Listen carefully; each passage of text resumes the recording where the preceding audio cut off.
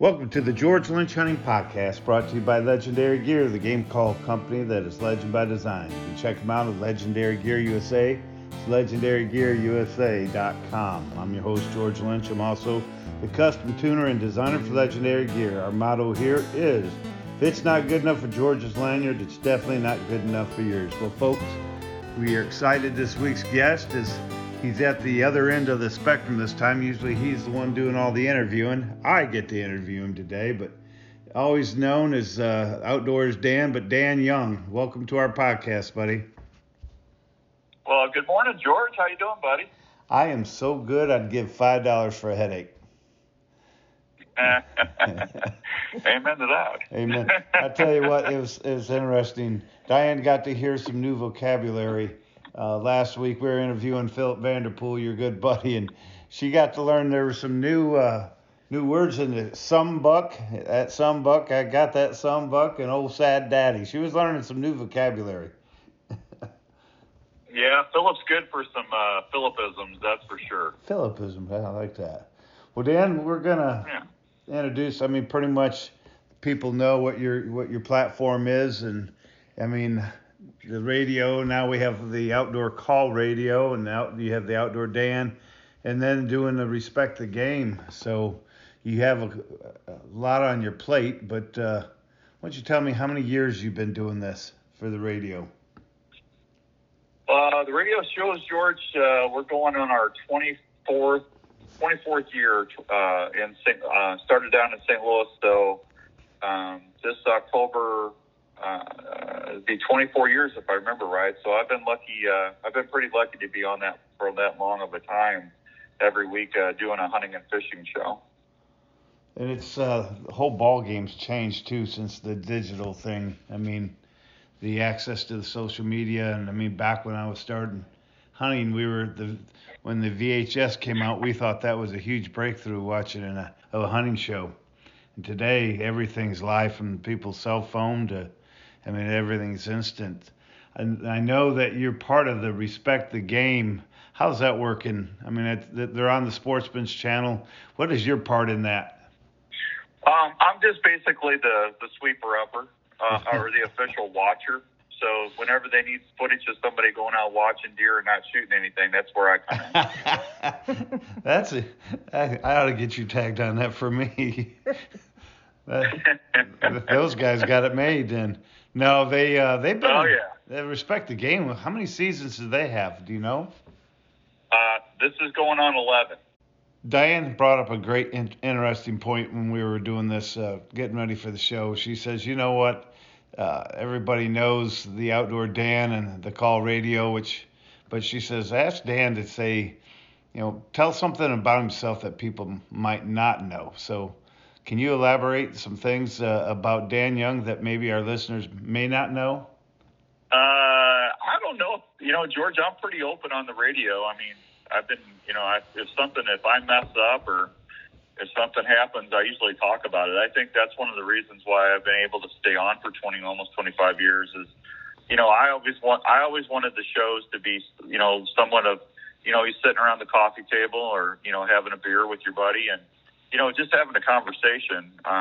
You never try to set myself up above anybody or say I'm better than anyone. And, this is, if I talk about tips or doing stuff, it's always, hey, this is what's been working for me, and I'm going to share this with you. And I'm not saying you have to do this, but, this, if you try it, it might work like it's doing for me. That's always been the premise. And then having the guests that I get on, like yourself or Larry McCoy or Philip Vanderpool or T-Bone Turner or, whoever, I let them be the pros, even though I've been doing it professionally for a quarter of a decade. Or a century or whatever it is. But it's just, I'm just your average guy. I mean, I was in the service for a while. I was a medic in the Navy, and I bounced around. I couldn't find out what I really wanted to do because when I got home, they wouldn't let you do half of what you did in the service. And I knew I always loved radio, and I just got a chance to get in at a really small station, and I got in doing sales, and I talked to the general manager to let me have an hour outdoor show on a Saturday or Sunday. It was one of the two. I think it was Sunday. And he goes, you get 4 or 5 sponsors, I'll give you an hour. And I went out and I got 4 or 5 local sponsors, and I've been doing it ever since. So that's really, I'm just a normal guy that likes to hunt and fish and try to pay my bills, take care of my kids, and love my dog. I mean, that's about me in a nutshell right there. So we don't have to bring the cross-dressing issue into. We won't talk about that then. No, the cross-dressing stuff doesn't happen until the rut. You got to look sexy in the stand. I always say you want to be the sexiest thing in the woods. So that's we do that. We do that during the rut. There you go. So you're not originally. Where are you originally from? Are you originally from St. Louis? Originally from Washington, Missouri, which is about 45 minutes west of St. Louis. That's where I grew up, and moved up to Des Moines 21 years ago. They started a sports station up here, and one of the guys that I was on the radio on the Big 550 KTRS in St. Louis with, his name was Larry Totler, and Larry says, "Man, you need to come up to Des Moines. Your show will really take off up here." And they hired me over the phone. I bugged them, and we had talked, and they made me an offer, and I came up here and brought the family, and been up here ever since. And it was really a good move because St. Louis is a great town, and there's some really good people back home. But Iowa was more conducive to what I wanted to talk about, hunting and fishing. Iowa's a great state for people outdoor recreating, and I just wouldn't have had the opportunities back in St. Louis that I had in Des Moines. I mean, I did Channel 8 News for, I'm going to say 6 years. I was on Channel 8 News doing an outdoors dance segment. So, that's where the TV show came from, Outdoors Traditions. After I got done doing that, we did Outdoors Traditions TV for 20 years. And the radio shows just took off. And then I started writing a column in the Des Moines Register every Sunday. And I mean, you're talking with a person that has a high school education and was a Navy medic in the with the Marines for 4 years. And I mean, I took some marketing classes, but to be able to be in the largest newspaper of the state, be on one of the top TV stations, and to have their own TV and radio shows for so long, I give all the credit to the man upstairs, because that should not all have happened. So you said you had a high school degree, so you had really no training in public speaking or in literature or English or anything like that in school? Is that some of the classes you took? I mean, to be a writer, I write, but it's Diane kind of redoes everything I write. She says, well, you got to understand, George, me writing was sending in an article and having them edit it. Gotcha. Yeah. When I write an article, I write, Diane says it looks like a Dr. Seuss book when I write an article. Yeah, I write like I talk. It's all over the place. What are the biggest changes that you've seen come along through the? I mean, like we mentioned earlier, I can remember my dad as a kid when he had the first video camera. We're like, wow, we've gone to the space age, and the VHS to see where we started. I hear Cuz Strickland and Mossy Oak talk about the stories of going out and videoing with the cameras that weighed 20 pounds a piece, and doing the video from everything where they've gone in back in the 90s and the early 2000s to where we're at. It's just made a huge change. What has that done in your career? Well, I mean, everything really. Technology-wise, it's like the Outdoor Call radio platform that I started that you and Diane are on. 25 years ago, that was never possible to have a 24/7 outdoor radio station. So, technology finally caught up to where you got people, the podcasting side of the business has just taken off. I mean, there's thousands and thousands of podcasting people out there. We didn't have all that when I started. We were still doing terrestrial radio stations. You still had to have 8-track. I mean, when we put commercials in, when I used to run the boards and play the commercials during my show, I mean, I had to learn how to do all that. I had to learn how to edit. Digital editing was just starting at that time. Thank God I didn't have to splice and run tape and everything like you did before then. But I mean, we've went to the first additions to digital editing to now, where if you want to talk about the outdoors, or if you have something that you're passionate about and you want to try to get out there and communicate and see if you can start a business, you've got all these different platforms now that you can do that we didn't have back when I started 25 years ago. So, I think that's one of the most exciting things. And that's where the Outdoor Call radio came from. I wanted something, even though I'm still doing terrestrial radio, like on ESPN in Des Moines and the Big 550 KTRS down in St. Louis every week. I wanted something that I could put together myself, own my own radio station, and then have people like yourself and Michael Lee from Backwoods Live, Fred Eichler, Scott Lasett from Dead Meat, the sporting chef, Hank Shaw, who's the James Beard award-winning outdoor chef. He does a podcast called Hunter Angler Gardener Cook. You got the guys from River Certified, Bass Edge, Jason Mitchell, Outdoors Television. My friends down in the East Coast and Pennsylvania, the Keystone Experience. I mean, we got some really good quality entertaining podcasts or shows that I can put up Monday through Sunday, plus do another live show myself. The beauty of that app, I can go live anytime I want. And, I just didn't have that technology 20 years ago. So basically, I own my own radio station, even though it's a web-based app platform. I mean, we can do contests. Like, we're giving away a shotgun right now, George. All the people have to do is listen in during the Monday through Sunday, and when they hear the turkey gobble and the shotgun, Andrew, my producer, says, "Hey, this is the phrase that pays," or "This is this week's JLM phrase." And if you drop me an email with that, you got a chance of winning a brand new turkey gun. I mean, I can do whatever I want with that platform. And those are changes, I think, that are really exciting for me as a producer anyway. On the business side, and I think you've seen this, you were a manufacturer, you owned your own business for a long, long time, and you guys just started again. But, the industry has totally changed from when I started. I mean, you could go and make a phone call, get a hold of an owner or a marketing manager, have a 25, 30-minute conversation and do a handshake deal and start partnerships. Now, you've got all these huge companies absorbing all these smaller mom and pops, and a lot of the times the people doing the marketing don't even understand the outdoor side of the industry or the business. So, you have a hard time trying to show a value to somebody that's making decisions.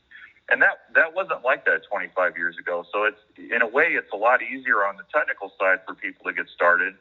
But on the flip side, it's harder to get partnerships or relationships built where you can monetarily survive in this climate today. So those are the changes that I see, buddy. I have to agree with you. It's that's been one of the tough things. Like you said, the digital part of it's good, but in the day when we went and there was a lot of companies that I shook hands with, and we had a good relationship, and like it just seems that the mindset, our business was trying to create a great product and then customer service, and we took pride in that. And that, of course, it's kind of the reflection of the whole country. We've kind of lost our manufacturing, and we kind of lost our pride. We don't have a problem with someone else doing it for us. And I guess that's a sign of the times. Like you're saying, it definitely is a different time today, and it is frustrating, kind of when you have a picture and you have a vision of where you started years ago and where we should be today and what's important. Those values don't seem to be the same.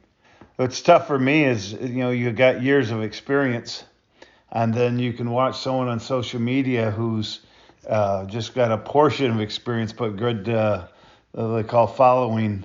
They have, those seem to be the picks of the companies today with their social media status. And I guess that's something that's hard for me today, because I'm, like I said, still old school like you, and you're looking at hunting talent. But today there's a different type of talent that gets to the top of the food chain. But now you're hunting, Dan. One of the things that you mentioned that I would say is a big difference is I don't think back in the earlier days there was too much self-filming. For me, it'd be a disaster to self-film. I've tried it a couple times, and it's a disaster. My wife can contest that I'm a disaster trying to film her. But you are you pretty much probably 90%, 99% of the time do your own filming yourself, right? Yeah, on whitetails, it's just, Larry, one of the things that was coming over to Respect the Game, it was really nice because I could be part of a national show.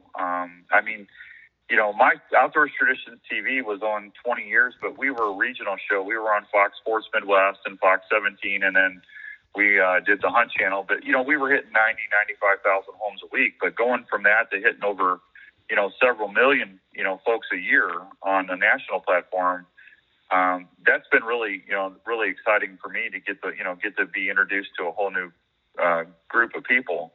But yeah, I'm still doing the self-filming stuff, and that's the hardest thing when you're bow hunting and you're trying to get good quality content.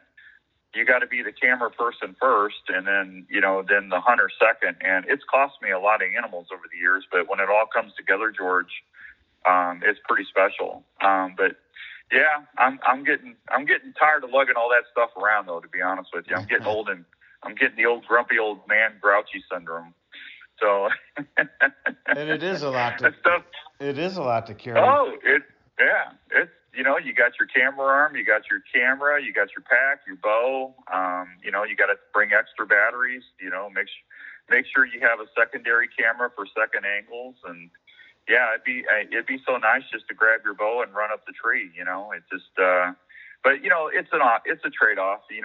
I'm getting to do what I love and have a passion for, and I had so many people when I first started tell me I would never make it, and I didn't have what it took to be an outdoor radio communicator, or I wasn't good enough to be a radio personality. And so 25 years later, it's worth the sweat and toil of keep grinding. I did buy an e-bike this year, so I'll be able to throw that in the cart, and that'll be less. That I can ride that. I can ride that right to the tree, so that'll help me a little bit there. That's interesting. Let me know how you like it. It'd be priceless down here where we're at. I could hide. It's easier to hide your bike from your wife than your truck where you're hunting. Yeah, I like them just for the simple factor of quiet. I mean, with my Polaris, I've got to park several hundred yards away because they hear that Polaris coming. And I know folks go to outfitters and stuff where the outfitter a lot of times will drive you right to the tree and then take off. But if you can't climb up the tree and and resend the Polaris away. But it's just less gas, less noise, less movement. You're not letting everything know you're there. I mean, them deer just don't know what to make of those e-bikes. You can drive right by them and they just look at you in the bean field. It's pretty crazy. We found that out here with our horses. You filmed which is the toughest, filming the whitetail or filming turkey, or it's pretty much the same? Turkeys are easy. They're not. I mean, nothing's really easy, but they're a lot easier because you got your decoy up, and you've got a target there for them to go to. So you just have to get your openings, your pan shots, and then when they come in, just get footage of them coming in, jumping and beating up the decoy, and then make sure your camera, everything's framed up the way you want it, and then then you can go ahead and dump your bird. But the whitetails is definitely the challenge, especially during the rut. It's just you never know where they're coming in from or what's going to happen. And now I do try to decoy a lot of bucks, and Halloween week on, I do try to use a decoy, and I've gotten some really good footage doing that over the years. But yeah, the whitetails are the booger for me. Just trying to get everything good, good quality content and make sure everything's done right. I've used a decoy myself, and I've used several different types, but last I've been using Dave Smith's buck decoy. Oh yeah. And you know what? I've hunted from all over trying and got different results. Areas where they said heavy hunting pressure, they don't work. Well, I had pretty good success in Michigan, but I look back and I think it was because it was a younger age structure deer. They weren't quite as mature. They came into it, acted a little goofier, or aggressive to it. But I really never had what I called a super negative effect. And until a couple of years ago, I had Diane hunting with me out there in one of the spots that we hunt in Garden Grove. And it's a great farm and a lot of deer. And this was stuff was starting to happen. They were starting to break up. They were still in a little bit of like a bachelor groups, but they were breaking up a little bit. And I had a biologist who sent me some new buck urine. It was buck urine, some type of a cover scent that he designed. And I met him up there at the Deer Spectacular one year. He was next to us. I don't know if you remember, but he had the stinky booth next to us, and he sent me this bottle, and he says, "You put it on your decoy in this time of year." And we sprayed that buck decoy down, and her and I watched. I bet you at least a dozen bucks that came to the edge of the field and just stood inside the woods and stared at that decoy. There was a couple does that came out and walked in, and all of a sudden they got within a certain feet of it and caught wind of it and just busted away. And there were some good bucks that hung out there, and it killed us. And it had to be, whatever cover scent that guy came up. It was definitely. I told him back, I said, "Dude, you need to bury this stuff and burn it. This isn't any good." Are you pretty particular in what scent you use and when you're doing do you have a ritual that you have when you're using your decoy? Yeah, when I take my Dave Smith out, I'll put it out, and then I like pure whitetail. I don't know if you know the Josh and Grant and stuff, but Larry taught me. Larry and Philip both have had really good success decoying over the years. So Larry uses Pure Whitetail's Bachelor Group Dust. It's a powder form urine, and then we put that inside the body cavity of how your buck decoy has a hole, that you can put to store the antlers and stuff. Well, if you look on the inside of my decoy during hunting season, it looks like a bag of Skittles because that Pure Whitetail dust it's colored. It's got it's either pink or red or blue. I'll use that Bachelor Group or Premium Duck Bust, and I'll put that in there. And then I'll take what they've got a premium doe estrus called White Lightning, and then I'll put that about 4 feet behind the buck. I'll put that all over the ground, and then I don't. Are you familiar with Winscent, part of Fourth Arrow? No. Winscent is a company that Fourth Arrow owns. That they make these vapor. You know what a vapor pen is. People use them to smoke cigarettes. Yep. And stuff. It's the same premise. It's a vapor unit that takes a deer scent, and you screw it in there, and it turns it into vapor. It heats it up and discharges a vapor smoke, and that gets up into the wind column and dissipates up in the air, and it stays in the wind column way longer than trying to just put some stuff out on a cotton ball or something like that like we used to. Remember how we used to take 35 millimeter film canisters, put them in. Absolutely. Fill them with cotton balls, and we put our deer lure in that. Yep. Well, that worked, but this works like 5 times better because you can set it up to go off every 2 minutes or every 3 minutes, and you have a continuous amount of scent being dispersed. So I usually put that in a bush or something, or put it behind some corn stalks within 5 yards of my buck decoy. And George, I've had does walk right up to it, sniff it, and then start feeding right next to it. And I've had bucks come in. The only bad thing about it is you got to get down and put your buck decoy back up when they slam it. I've had them slam it. I had one come into Iowa last year. I got it on film, and Larry chewed my butt out because I didn't shoot the deer. I just didn't think I had the right angle, but I had a really nice buck come in. Mine's mature 5-year-old. And, man, he went sideways and started gomering up, and I had him right at the decoy, and it's like, should I shoot him I don't know if I got that. I just don't know if that shoulder is at the right angle, and so I just decided not to pick up my bow and keep filming. But, I mean, that Pure Whitetail stuff with that Winscent product has really been working well for me over the last few years. That's, I've always said I put usually a cover scent over a spray or a scent eliminator. I sprayed with that. I used to use the stuff that James Valley gel scent. I've had great luck with that. I think the Wenzel's got me on that years ago. So I used James Valley, and I used their buck lure, and I always put it on the rear or put it on the nose. That was the 2 spots that you would have either they approach from. And I always had pretty good luck. And I'll tell you, it was by accident. I bought some of that buck bomb. It come in a spray, and I remember.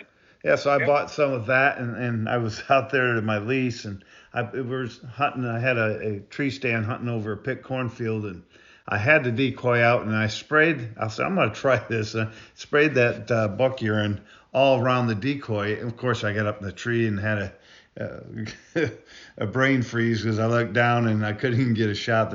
I put the decoy in the wrong spot. So I climbed down and moved it over another 10 yards and set it back up. And I had probably a 2-3-year-old buck that came in that afternoon or that evening. And when he hit that, he circled downwind of the decoy. But when he hit that spot where I sprayed the buck bomb into the corn, he started pawing with his front feet, took his rack, tearing corn stalks up in the air. He was bulldoze, the dirt, and then came over and kind of sniffed the decoy and walked away. But I started, that seemed to work, so I started spraying that buck bomb on, as well as on the decoy.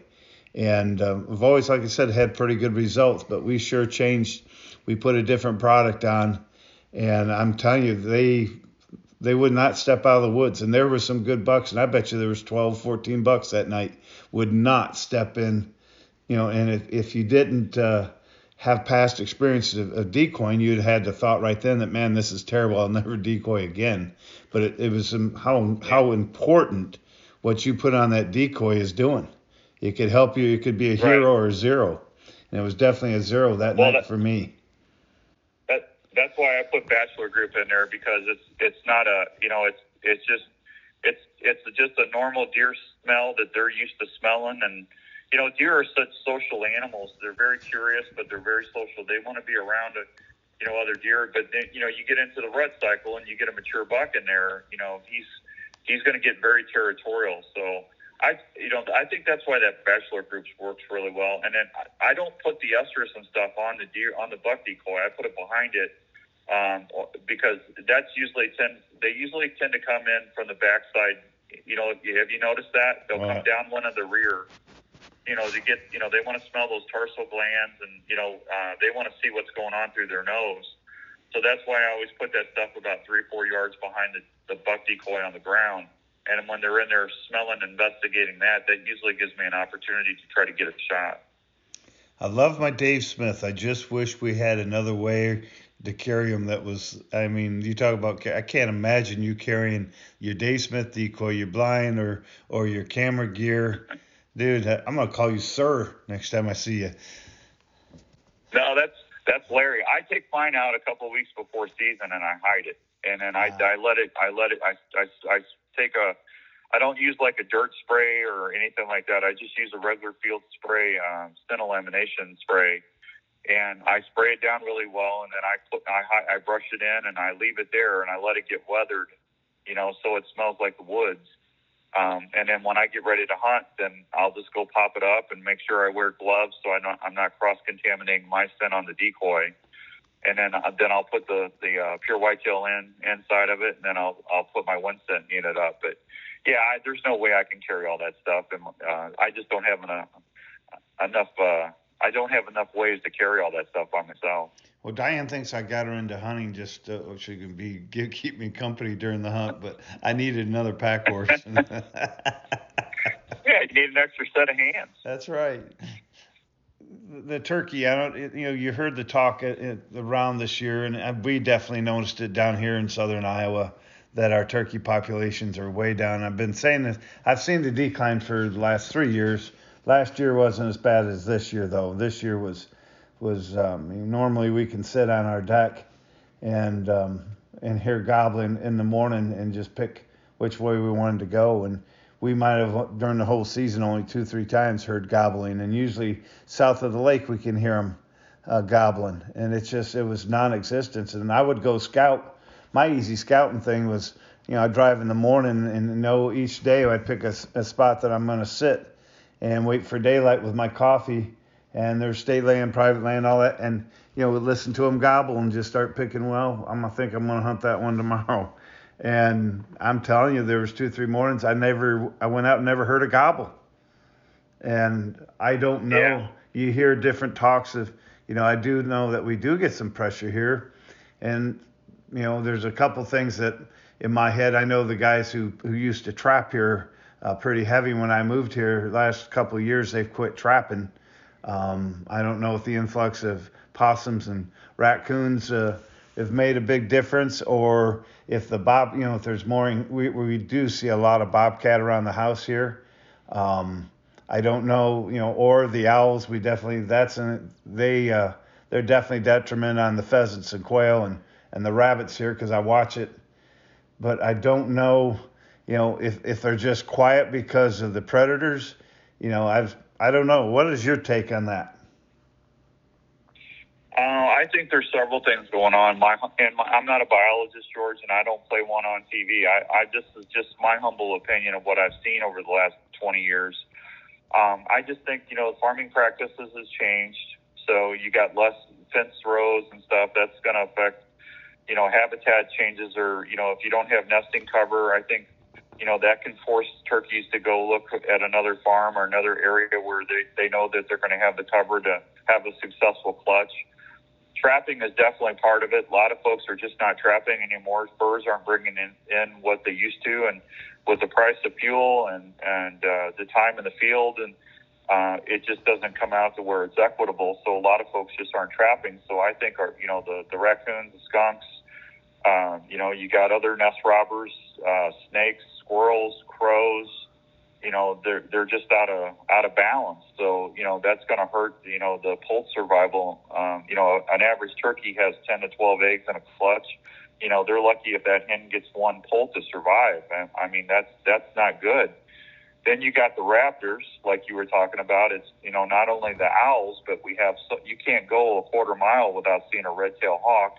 Hawks are, they're opportunistic hunters. If they see a poult out there, they're definitely going to grab them and eat them. So you just got so many different variables that's knocking down. Plus, I still think there's some kind of disease that is going around the Midwest regions, because, it's not just Iowa, it's Missouri, Illinois, Kansas, Nebraska. There's so many bird populations that are down from where they were, just 10 years ago. And I honestly believe this year a lot of the people and a lot of the problems people were having, and I got so many emails saying, Dan, what's going on? And just down here and we're seeing any birds. I think the birds were 2 or 3 weeks behind. We had such the spring weather. Was snowing or 30-mile-an-hour winds or 20-inch rains. I don't know if we had 20-inch rains, but we just had a lot of rain. And I think that put everything back a few weeks. And, when the turkeys are henned up, first thing they do when they pitch down, they establish their pecking order and then they shut up. So I think a combination of all that stuff is why a lot of folks struggled this year. We still had good numbers in reporting, but I only shot one bird in Iowa, and I should have had two, George. I hit the rod with my blind. I looked over at the camera, and I went back and I gave him a haircut on his back on my second bird in Iowa. But I went to Kansas 3 times this year, and I did not tag a bird. And if you would have told me that, in January, you're going to go to Kansas this year and not tag a turkey, I would have laughed at you. Because, I've tagged 2 turkeys in Kansas for every year for the last 15 years. It was just I just could not get a tom to come into the decoys. I had them around me. I heard them, and I hunted all day. I hunted from sunrise to sunset, and they just were so henned up.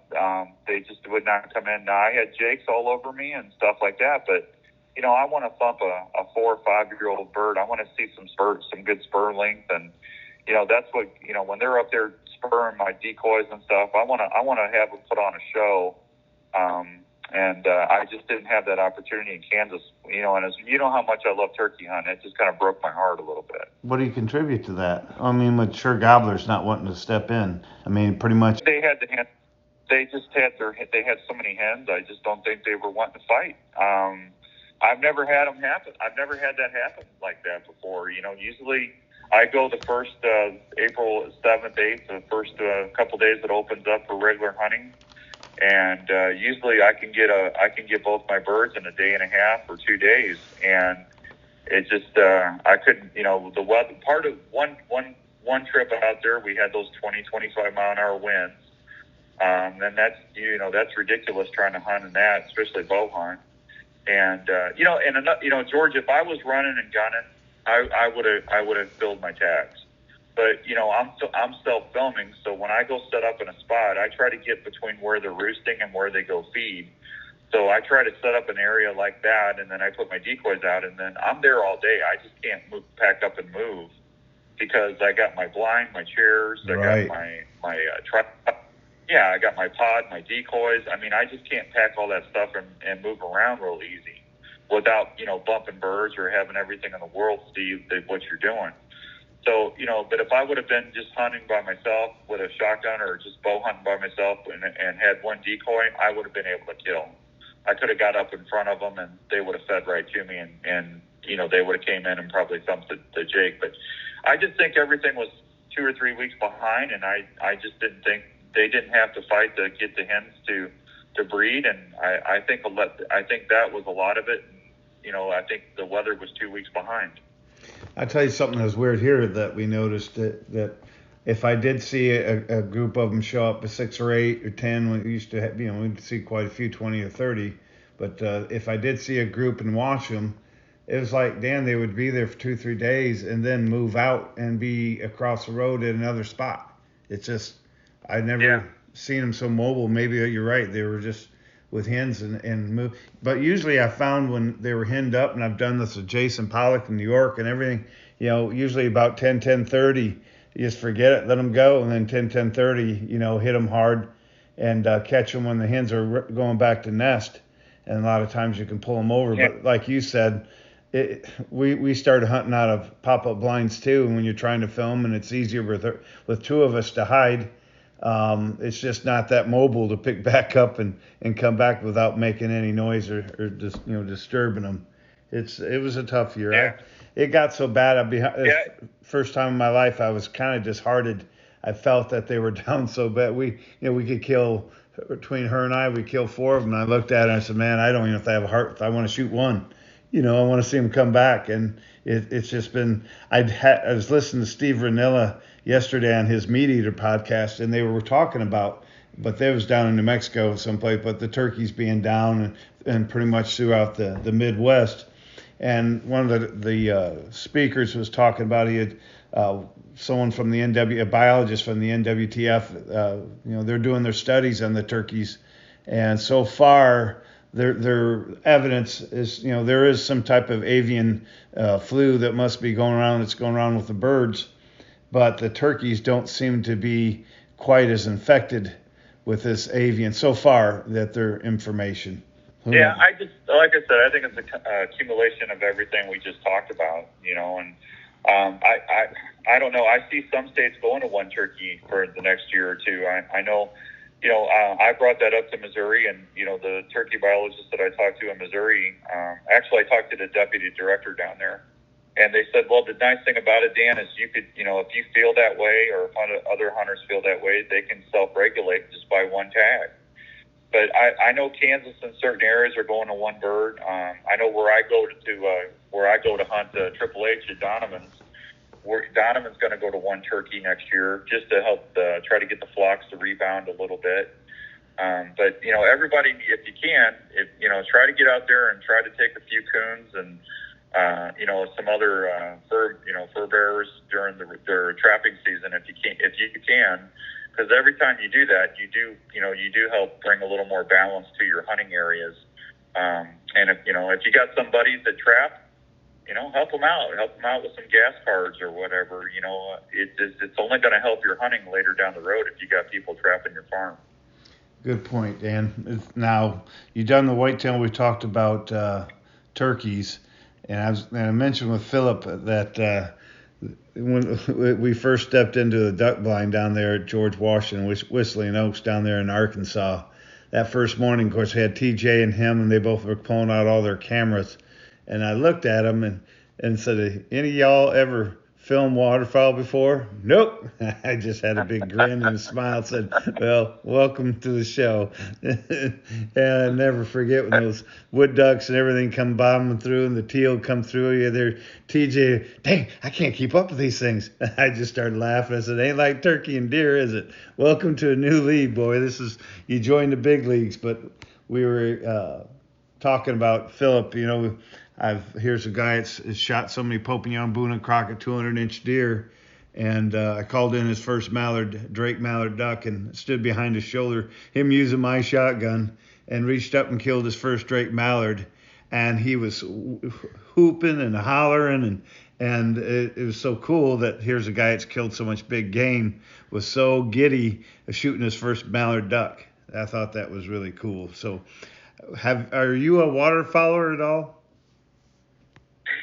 George, I've never been. I just never. I'm usually in a tree, and so you can't do it. You just don't have time to do everything. But I totally get the passion for waterfowling. I mean, that's, the vocalization and the interaction with the birds when I'm turkey hunting, and I totally get why you guys are so passionate about ducks and geese. So when I get to the point where I'm not doing TV anymore, and I have more time on my hands, I'll probably get out there and get into a duck blind with you or Dan Brothers or somebody that just to get out there and have some fun. The thing about waterfowl hunting that I really like is the camaraderie.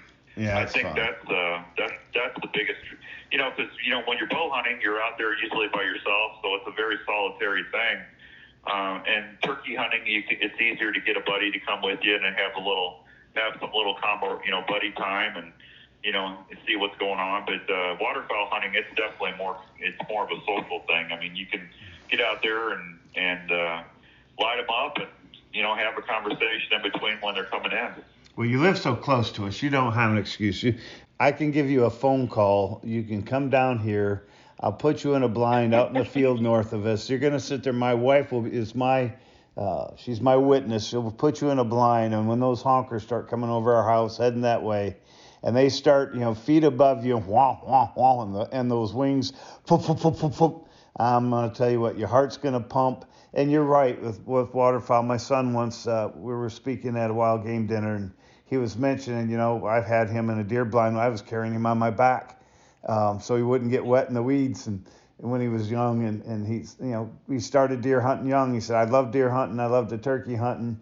But my biggest memories, hunting is with my dad, is waterfowl hunting, sitting in the field, being able to talk, drinking hot chocolate. And, I'd always have him bring a buddy or two, and you'd find out who their friends were in school. If there was a girl they liked, you found out everything out in that goose field. And, you could sit and talk, and then you almost always had action. And oh, yeah. We'll have to do that one of these times. I'd be fun to get out there and see those decoys spinning and watch them come in. I know Philip and Larry and everybody, and Kent. We both know Kent really well, Hunt Huser, and I know those guys are ate up with it too. So I totally get it. You're scared that you're going to become a waterfowler. That's what you're scared of. I mean, we're going to have to put you on a legendary gear call. We're going to teach him how to. That would be a cool thing. If I could teach Dan Young to run a goose call, I could teach anyone. Well, yeah, because I sound like Bigfoot when I'm blowing my turkey calls, so I can't even imagine what my geese calls are going to sound like. Well, I'll tell you what's in the future for Dan Young and the Outdoor Call Radio. What's in the respect the game? What can we see? What's going to be your schedule for the year? Well, I got lucky and drew a Kansas tag, so I'm going to go down and chase a whitetail down at Donovan's and see if I can get a show done down there. And then, of course, I'm going to hunt here in Iowa, back here at home. And I'm going to head up to Alberta, Canada at the end of September and go on my very first moose hunt.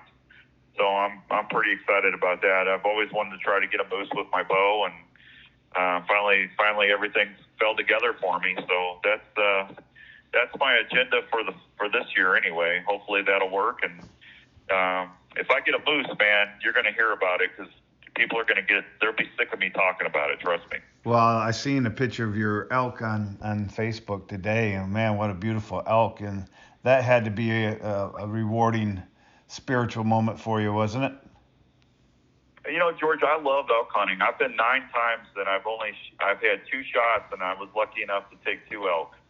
And I love it, man. You don't always get an opportunity, but boy, there's just something special about being out there and hearing those cow calls that meow, meow, and they're up above you, and then you start hearing those elk bugles and stuff, and Man, I wish everybody would just have the chance to go experience that once in their lifetime, because it's like turkey hunting on steroids, man. I mean, That's it's what I always amazing. say. Yeah. That's what I tell people. It's turkey hunting on steroids. First time I heard an elk bugle, I mean, the hair on the back of my neck. I mean, I said, I was shaking, but laughing, saying, this is the coolest thing I've ever done right here, without a doubt. Oh, yeah. Yeah, I mean, and even when you go and you don't get an opportunity, I mean, we all love to eat, right? But just getting out there and being that close to them it's pretty exciting. It was pretty special, and that bull I shot 2 years ago in Colorado with Paul Biggs was with me, and his brother Ty, and Travis Crowley was helping me call, and it wouldn't have happened without all those guys there helping me film it, and Travis doing the calling, and it was pretty special to take my best elk I've ever shot in my life, and I cried, man. When we got to him, and he came in bugling and screaming, and right after he got done bugling, I've always remembered that when they bugle, when they're done, they don't have any air, so I shot him right behind the shoulder, and he went about 100 yards, and we got him right there, and that's when the work started, packing that thing out of there. But man, I'll carry that with me the rest of my life. Absolutely. How high elevation were you?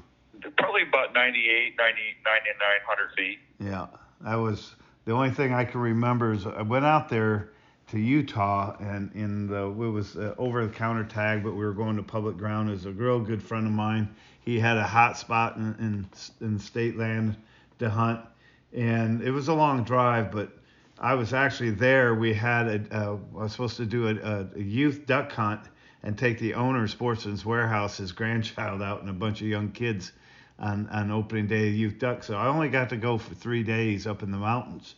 But what I can remember is I did not do my homework. I did not drink water. I was so dehydrated. We were sleeping at 10,000 feet. I would wake up at night. I had to sleep sitting up because I was gasping for air while they were snoring. And I didn't urinate for 3 days.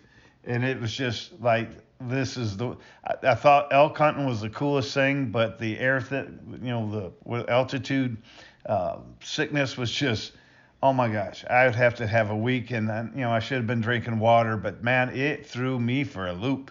It's just, I think heaven would be 400-inch bulls on flat land. Well, you need to go to Arizona. Exactly. Well, up in Alberta, we did a podcast yesterday with one of our legendary gear ambassadors, B. Latane. And I don't know if you've ever watched, but they got their little small group they call Slob Mobs. But I met these guys up there when we were doing Diane and I in the Yorkton show up in Saskatchewan. These guys have some of the best hunting in that area, and the huge mule deer and the huge whitetails and the elk, and I mean, they hunt everything. I was sitting there telling him, I said, dude, I'm in Iowa and I feel blessed because we got some good whitetails, but you live in an area it has amazing whitetails, amazing mule deer, amazing elk, amazing moose. And then the most amazing waterfowl. And, I would love to, that'd be a dream. In Alberta, who's your contact in Alberta? There's a guy named Ken McGill, Canadian Outfitters, I think is his business. But he's one of my friends on Facebook, and he got a hold of me. It was kind of funny. He just got a hold of me, and we started talking. And then he goes, "You know what? I want you to come up here, and I'd like to invite you to come up here and go moose hunting." And I said, "You're kidding me?" And I said, "No." He goes, "No, I want you to come up and moose hunt with me." So I got a couple buddies of mine that's always wanted to go, and there's 4 of us going to meet up there and have a really good camp. So, like I said, it's always kind of neat how things just kind of fall together sometimes. But yeah. It's going to be a good experience, that's for sure, hopefully. Beautiful country, and what a great opportunity. The doors open. That's probably another thing that's cool about what you do. And that's what I'm saying. All the years of doing shows and traveling across the country and stuff, we've been very blessed to make some great acquaintances and some great friendships and having some opportunities, some great places to hunt. And it's just not enough time to go hunt all the places, but it is cool what you do. It gives you an opportunity. Well, Dan, I appreciate you sharing your busy schedule with Diane and I, and getting to find out a little bit about you, and our listeners get to hear what, it's not an easy task. You guys think that I would love to be in the hunting industry, or I'd love to do what he does. And sometimes when you walk in their shoes, it can be a chore. It's not always guns and roses. You know what? You look back and there's something to be said about being your own boss. There's something to be said about, doing what you have a passion for and making a living. I think that is the success in life. It isn't always about how much money in the 401k. It's about you being able to make a life and being happy, and could be look back and give back also to what you love to do so much. And I appreciate you. Oh, absolutely. I appreciate you giving back today. And folks, if you like listening to this podcast, I hope you go and subscribe. You got the Outdoor Call Radio. You got the George Lynch Hunting Podcast. Just subscribe and let us know how you like it. I appreciate Dan this week. And if you want to check out Legendary Gear, go to legendarygearusa.com. legendarygearusa.com. And always remember, on Wednesday, you'll hear yours truly on the Outdoor Call Radio. If you want to listen to the Outdoor Call Radio, it's free on your device app store. You can check me out on Wednesday doing waterfowl and whitetails, and listen to Dan Young and his guest for the rest of the week, all week long. The Outdoor Call Radio, free on your device app store. And I'm George Lynch. I appreciate you all listening. And remember to hunt safe, hunt smart. May the good Lord be your guide. Well, I'll be out there, rain or shining, all a part of the great design. Bring it on, I can never get enough, because that's what legends are made of.